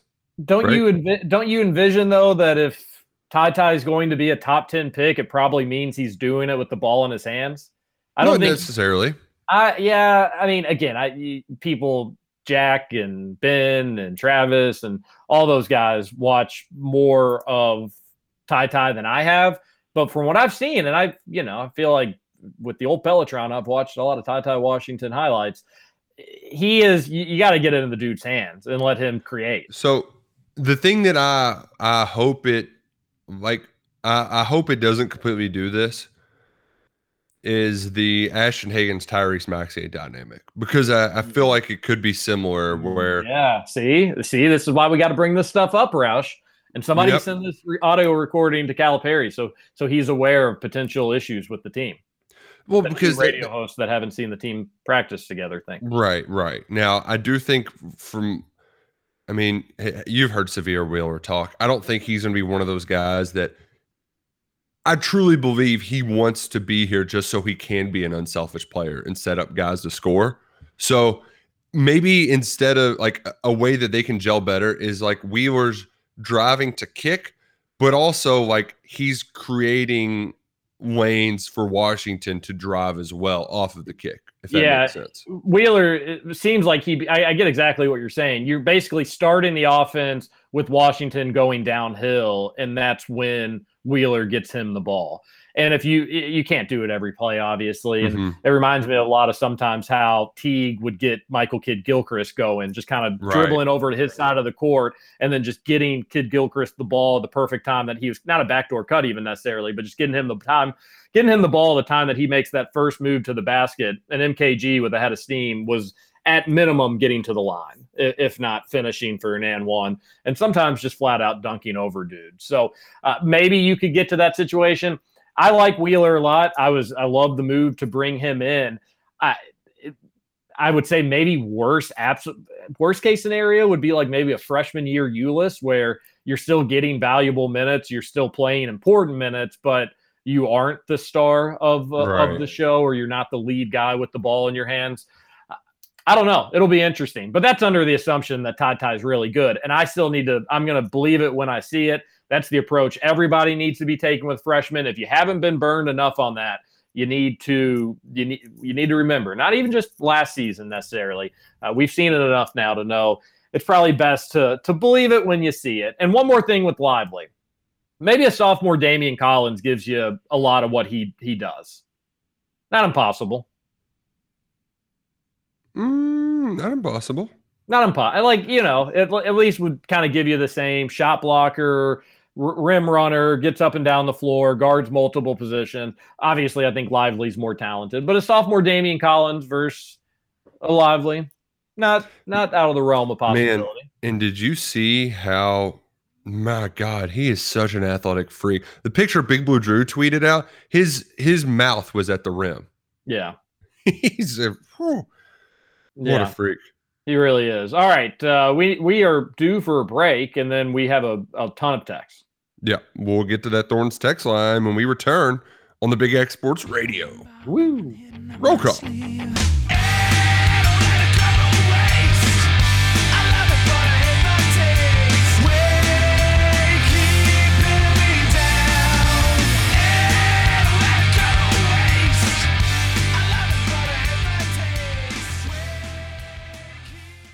Hi, I'm looking for. Kentucky Roll Call. What do you know about Kentucky Roll Call with Walker and Roush.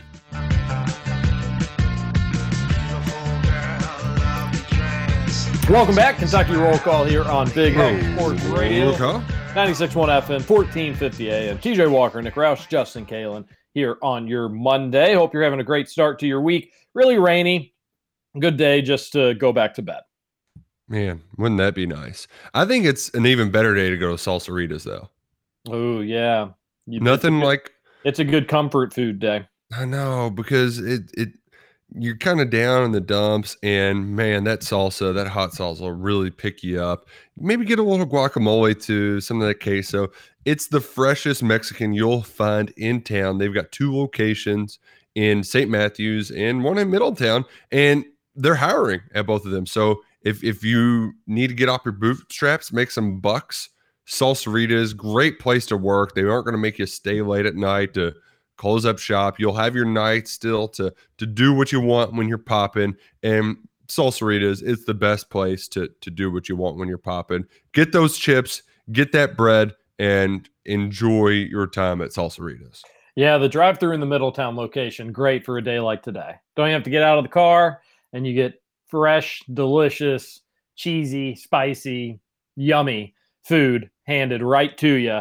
And if you're interested, give them a call, 502-356-9468. Okay, let's get to the Thornton's text line.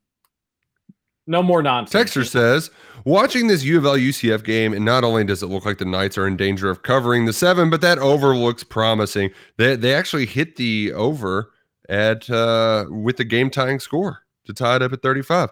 I was thinking, what would be the best UK U of L game uniforms be for each team? One team in black or the other in white, red, black versus blue, white. Personally, I'd love to see U of L wear red on red on red and UK blue on blue on blue. Can't remember a time that image was on a field. It would be great, in my opinion. What say you? This is something our colleague on the Mike Rutherford show, Mike Rutherford, said in one of his first shows. And I'd be all for it. USC and UCLA do it in their rivalry game where each team wears a dark color. So, yeah, We've been saying that. We've been saying that for years, for what it's worth. And it should just be U of L wears red tops, red pants. They can wear whatever helmet they want. UK wears blue top, blue pants. They can wear whatever helmet they want. So if they want to go all blue, they can. If they want to go chrome domes, feel free. If they wanted to mix it up and go white, feel a little crazy, they could do that. U of L could go with whatever direction they wanted to. I like U of L's helmets on Friday night for what it was worth.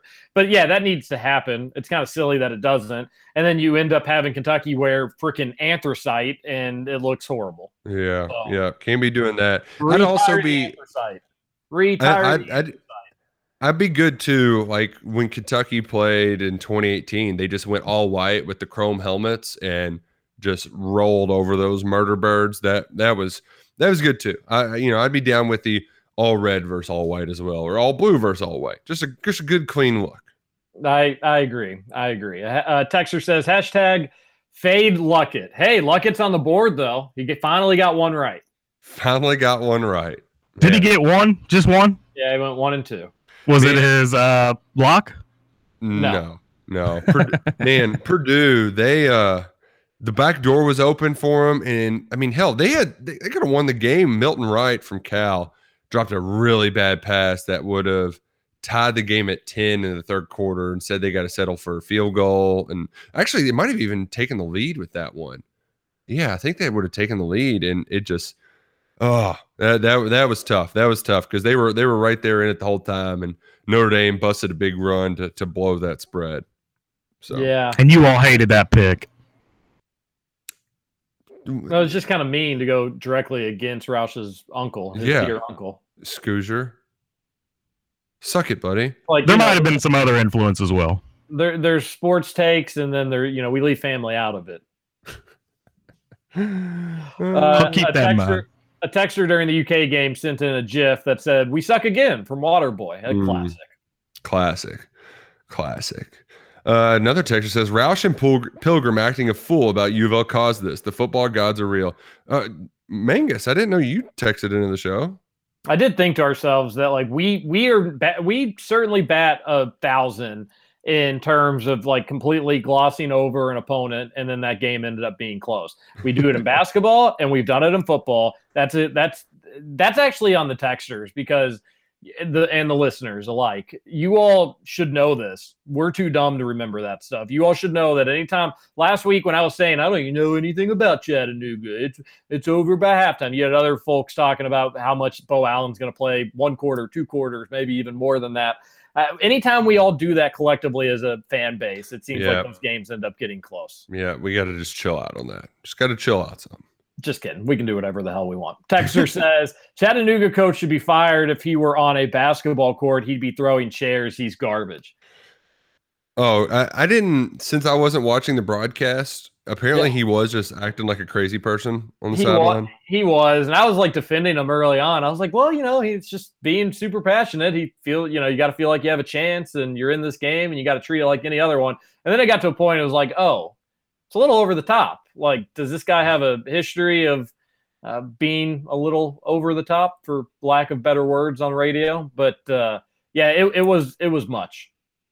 It was a lot. Much, Lear. Way too much. Texter says, brutal win for the Cats, but a win's a win.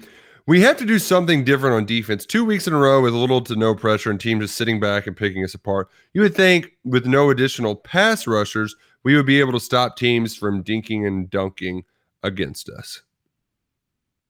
Yeah, something gotta get better. I would just go full on attack mode. That's probably just dumb football fan me saying that, but start being aggressive. It's better to give up something trying than just to sit back and have it happen. Well, the worst part too is it's almost like Will Levis overthrowing and then the rest of the game kind of getting in his own head. The first play, the third play where they went, 45 yards or whatever it was on third down, that was a blitz that just missed. And, they cut away from it and have left Kentucky hanging. Luckily, I think it was Carrington Valentine was able to catch him from behind, but man, that's the game you play. The risk you play with being aggressive is sometimes you blitz, it misses, and it's Katie bar the door towards the end zone. Nah, don't care. Get after South Carolina. They stink. You need to win that game. Texter says, sorry about the loss, Hoosier Dingus. Why did you all take Illinois' helmet and paint them red? I don't understand the helmet comment. Yeah, that you were wearing Illinois' helmets. I guess I'll have to go back and look. I was sitting up pretty high. Indiana will lose every game they wear those helmets because they are god awful ugly. I don't understand why they have them.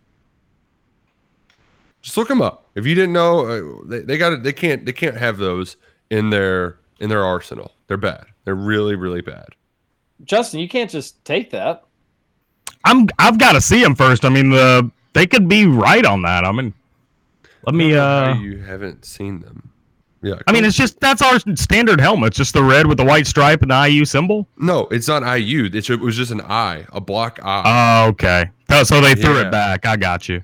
That was a throwback back in the day. It looks a lot like Illinois' helmet, Justin. Yeah, I can see that now for sure. Does that bother you? No, not really. I mean, Illinois also named their stadium after us, so their stadium's Indiana Stadium. Oh, it was Memorial Stadium. I think they changed the name of it. The Illinois, fun fact: at one point, their basketball stadium was Assembly Hall, and their football stadium was Memorial Stadium, just like Indiana. Are you serious? Yeah, I know they changed their basketball. I don't know about football. Yeah, Indiana is the first place to ever have a Memorial Stadium. So that's right. Everybody else back off. Stay away. Justin, everybody has one. I'm just saying. I mean, it was Illinois and Indiana. They had the same stadium names. That's it. Illinois wanted to be Indiana. That is a fun fact. I think that used to be on like the college football trivia video games back in the page. That's right. Like when it was loading, it have the little fun facts down there. Anyways, somebody sent in their message board post, which the fewer pictures on the text line, generally the better, especially one where you could have just copied and pasted what you said here and put it in. And all he wants us to say is that their hot take was Willie Cauley-Stein was not all that. Yeah, suck it, Texture. He goes on explaining why, but it's a nonsensical take. Willie Cauley-Stein was consensus first team All-American. Yeah, come on. Yeah, that's just horrible. It's horrible take. And we won't give it the time of day. That's for sure. Nope. A texter says, here's our win-win with Eddie Gran. I think we should make Gran stand on the opposing team's sideline by their offensive coordinator every game. No way they can overcome that kryptonite. Be nice. Although the Eddie Gran jokes were funny. Yeah, and I did that when, like, you know, it was the first quarter, second quarter, when it was still in good fun. So yeah, I was. Eddie Gran's not responsible for Kentucky's poor performance, I don't think. I also want people to start blaming, like, whenever the defense does something wrong, to start blaming it on Eddie Gran too. Like that, then it'll be good jokes. I did actually have some laughs at people that were like being serious though. Like, no way that wouldn't cause some ruffles in the locker room. Like, what? Who?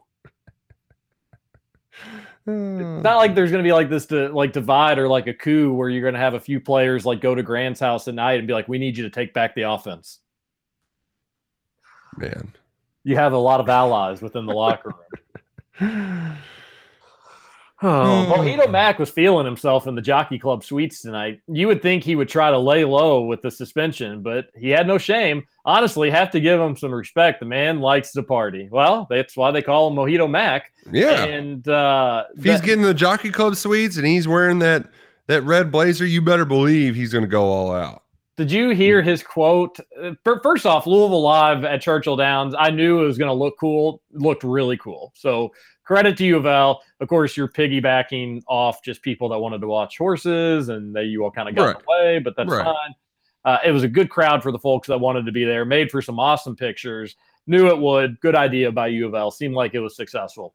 But Mac was talking to somebody. I don't have the exact quote. The exact quote's even better than me messing this one up. But, like, something about the suspension. And he was like, well, first off, we're in good hands with Peegs taking over when I'm gone. I'm not worried about that. Do I like it? No, but sometimes as a kid, you just got to take your spanking and you move on with it. It's just like, are you referencing Neely Boone-Pity giving you a little spanking? And that's exactly what I was thinking. Are you a child, Chris Mack? You got to go pick your switch. Like, come on. What? Yeah, it was. Or is it just a rolled up newspaper? It was like a weird quote, and he had like this goofy grin when he was saying it and whatnot. But that's old Mojito Mac. All's well that ends well, though. And U of L fans, I get the sense they're excited about basketball. I don't know 100%. I think they're like cautiously optimistic. Maybe would be the best way to describe it. But I think they should be a fourth in the ACC, which is a tournament team. So I bet it'll be an all right year for the Cards. Yeah, we'll see. We will. 6-game suspension really is kind of a big deal, though. Yeah, that's a lot. That's nothing, and he's missing the trip to the Bahamas or wherever the hell they're going. All right, a texter says, good morning to the gang. I have an important question. I met a fellow BBN brother here in Miami, which is very rare to find. I was telling him about the famous another pick six video, the UT fan. He's never seen it. I can't find it anywhere. Can you repost it on your Twitter? It's a critical piece of history that must be experienced. As always, you all are the best. Oh, come on home, Lively. If not, suck it. Well, it's going to be a big suck it. And UK is already meeting with Bona if that doesn't tell you everything you need to know about it. Anyways, and secondly, just type my Twitter name and pick six, and it'll pop up somewhere along the lines. I recently tweeted out asking for people to link it to me. It's on YouTube too. I don't know what it's called though, but yeah, you can find it. Just do the Twitter search and it'll pop up. It is an amazing video, but it is kind of tricky to find, which is not good news. Texture says, Big Blue Ball sucks. Zero defensive pressure against an FCS team. Wandale is not a punt returner. Curse of Eddie Gran is back. Can we just catch some punts? That's all I'm asking for. Yeah, bring back Charles Walker. You know what? Like me and my friend would always kind of debate that. Like Charles Walker, no, is he going to return one? Most likely not. Yeah. But you're not going to get a ton of explosion out of the punt return game. but at least you just knew it wasn't going to be a fumble. I like the safe option back there. I'll take the conservativeness. Yeah, It's as just long as it's being it's caught. it's not worth it to turn the ball over. Yeah, or you do the thing where you let them touch it and then you pick it up and go run for a touchdown. Oh my gosh, what a horrible way to lose a football game. And then Yeah. the SEC statement just was like as much salt as you could possibly pour in the wound. Well, because that's the part that like you do see the ref raise his hands to blow the play dead. That's That that's, part's hor- that's killer. horrible. It's horrible. Those refs need to be. Yeah, I don't know how the whole refereeing system works. It seems like they can never do any wrong, but they need to be reprimanded or suspended. I don't care what it does, but they need. You need to show some action that like that's unacceptable because that cost Mississippi State the game big time. That was a horrible. That was inexcusable. I mean, he got touched twice, let alone the whole shenanigans with it was blown dead. The SEC came out and was like, "Yep, it was a bad call," and they also could have reviewed it too, and they didn't even do that, so it was double bad. Yeah, and the Americans like we don't care. We'll take a win over the SEC. We've only been handling L's this afternoon. Whatever it takes to get a dub, we'll do it. That was the Mississippi State Memphis game. If you didn't see it, look that up too because that was wild. Just Nutty. terrible Ooh, officiating. one thing, if you didn't see as well, UK volleyball beat Stanford yesterday 3-2. Great win for the game. I mean, that was awesome. So great way to bounce back. Yeah, somebody And- that was watching it was saying it was kind of had a similar flow to some degree to the Louisville game. It was just good to see him win the fifth set this time. So that's good. Right. It's great. And then also shout out to Louisville volleyball. They went and won at Nebraska. So, and they swept them. I didn't know this too, but Brooke was telling me that the coach is from Nebraska. Like she grew up there, played there, used to coach for that guy, and then she just went into their house and swept them. That's got to be awesome. So, good for them. Good volleyball in the state of Kentucky. Roush, U of L volleyball fan. Sad to see. Sad to see. Roush on the money with Fresno State plus 11. Yeah, you're exactly right. We were all over that one. Another texter on the Thornton's text line 502-414-1450 says, "Can we please dispense with all the talk about how terrible the teams on our schedule are? Seems to always come back to bite us in the arse. If we play this badly, I don't think we will, but if we do, we'll lose at least 8 of our remaining games because these are so-called lesser teams aren't that inferior to us." Okay. Yeah, I mean, Slow down, buddy. yeah. Also, Kentucky will play to their opponents at times. It happens. Kentucky's not losing 8 games on this schedule. No. But there is some weird little the classic KRC curse. Yeah. Don't be surprised, DJ. It's called Kentucky roll call, not Kentucky breadstick call. That's a great point. Oh, that was great. But maybe we'll make a switch. Somebody texts in a bad text that says, "I like Father John Misty." Boo, boo. I mean, if you like good music, you can't like Father John Misty. One texter says, Cohen and many of the fans need to realize that our strength and our identity is in the run game. We need to establish our rushing attack and then hit him through the air. UK only needs about 250 passing yards a game. I don't like think that they point, necessarily texter. have. I don't think they necessarily even have to have that. But I agree with your overall sentiment. Totally agree. Totally agree. A texter says, "TJ, good to see you at the establishment. Nick, you're a little off on your throw this film out. As a player, you're right. As a fan, you're wrong. This is the 3rd game of the year. They shouldn't be tired, and nor should they be flat. If this was week 9, then sure, fatigue sets in, the grind takes an effect. The defensive line looks to be out of place. They haven't been able to get home consistently enough for an experienced team. Do I think this is the end of the world? No, but I'm on it. But this honestly is a little concerning." That's kind of where I'm at. So I would just argue, like with the fatigue, that you're totally off because, I mean, they just played a physical, hard-fought game, had some guys, some important players sitting out with injury, and then they play an FCS team. Like, it's very easy to understand why you're overlooking somebody. Yeah, but that's overlooking versus being tired are different things. You didn't play some of your guys. Like Chris Rodriguez didn't get a carry on that first series because they were trying to save him. Like that. You sure? I thought that may have been some sort of like suspension thing. And then you had that tweet it was his wrist. They didn't want it to get any more blows on it, you know. So they were trying to save some shots. And it also, I think, built some confidence with Cavassier Smoke.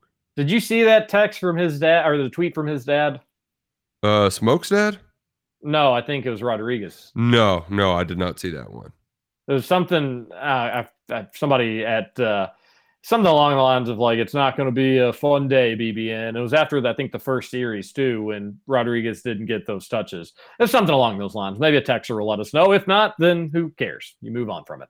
A texter says, "Ooh, where are we at? Disappointed we have yet to see Tay Crooms after the chatter this summer. Any update on Dekel coming back?" Maybe like 2 weeks on Dekel, and well, it happens. Tay didn't bring your stuff, then got to keep on waiting, buddy. They did get, I saw some early DeMarcus Harris, some early Michael Drennan. They got some other guys involved, Isaiah Cummings and Isaiah Epps. They got their first career touchdown passes, so happy for them.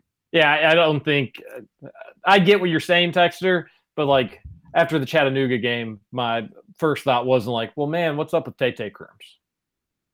Like I don't expect him to play at this point. Yeah, I know that's not necessarily what you're saying. He got a nice catch early on in the season. He's gotten one, but he's not going to be a big factor in this year's team. Texter says a couple takeaways from being at the game. Crowd showed up. Probably one of the bigger crowds I've seen for a noon crap game. That's a good point. There were many Louisville fans tweeting out pictures of like 10, 15 minutes before kickoff and doing the whole. They were doing that. Yeah. Oh, because you were doing that the night before. Yeah. But no, it actually was a really good crowd there for, 5 minutes after the start and then until halftime. Then it started to thin out a little bit more. So I agree with that texture. Levis seemed to throw off his back foot a lot on Saturday, and for some reason, and the ball seemed to have less zip on them. Not sure if it was being cute or he was hurt or trying to avoid being hurt. It also could have been the thing they talked about earlier this week where some of those quick little passes, he needs to take some off. It was nice. They did complete probably like 4 or 5 just hitches. It's good to see them just pitching and catching. Like those easy throws haven't always been that easy. A texter says, "Good morning, gentlemen. Let's have a great week, make money, and getting ready to beat South Carolina. Go Cats." I love it. Another texter on the Thornton's text line. YouTube TV is the move. Yeah, that will probably be our destination at some point. A texter says, "Good morning, guys. Nick, how is the Papa Murphy's pizza slice?" That's from Kentucky Krog. Roush answered that. He said it tasted better than it looked, but overall, he wishes the real Papa, back in the house. Would much prefer those breadsticks. So they didn't have any breadsticks real quick? I don't think so. They might have had a different one. I was just at like a stand that was on the party deck. So, I also wanted to see, Terry Wilson, not a great game at College Station. Yeah, he should never go back to that place. Never, ever again. No more football games there for 33 yards or something. I mean, it was bad. It was really bad. Yeah, I hated seeing that. And they didn't cover. Texter says, "Nick's right. The Hulu interface sucks big time. I'm cheap, so we use Sling, but only for basically ESPN and SEC Network during football and basketball seasons. One good thing about last basketball season is saving money when I canceled the service ahead of my normal time." That's a good point. Yeah. Another text says, "My brother works in an industry that his company placed construction bids on the flight deck at Cardinal Stadium. He says in the original plans, the expansion was supposed to be much larger, like twice as big. As unnecessary as that expansion was, could you imagine it being twice as big? He said a lot of the estimations for mechanical companies in this area communicate with one another over the jobs they bid. The expansion was much smaller than originally planned. They all called it the Cardinal Stadium reduction." The new one, the closing the bowl was supposed to be significantly bigger, really up until like it had been completed, and then they were kind of releasing the info on it, and people were like, "Wait, I thought it was going to be X amount of seats." It was like 6,000 seats fewer. And they were like, "Yeah, we decided we went with another plan. We thought this design was better, and we had to take out some seats to do it." When in reality, it was like, no, we got too many seats. Yeah, exactly. John here. Good morning to all. No worries. My Chiefs will bounce back. Hey, if the Cats beat the Gamecocks, then we're ranked, right? Hey, did you know, according to the Farmer's Almanac, the best time in January of 2022 to get a haircut to discourage growth is the 23rd or 24th. We'll got to go talk to you later. John, didn't know that. Don't necessarily care so much. And we're worried about the pack attack for tonight. So go Green Bay. Oh, and TC from Lexington. Here's the picture I got from the Fan Fest of Collins, where I certainly agree that his athleticism, he did look completely passive and nervous to even be out there. Hopefully that doesn't translate to his game. Well, you'd think that old Sheboy would be really roughing him around, if nothing else in practice. So I'm sure he'll toughen up in due time. But dude can bounce with the best of them. So I want to hear more from Fan Day or Fan Fest Day. If you went, what stood out to you? Because I kind of forgot that it was even going on, if we're going to be honest. Yeah, and I'm glad they did do it at a smaller venue too, Transy, where it's a little bit more intimate setting. Yes. Feels like you really get to know the guys, and ain't no way you're putting 20,000 at Rupp. So might as well give it a packed house. Yep. All righty. Thanks for all the texts in the show. We will be back tomorrow at 7 a.m. This is Kentucky Roll Call on Big X Sports Radio. TJ Walker, Nick Roush, Justin K.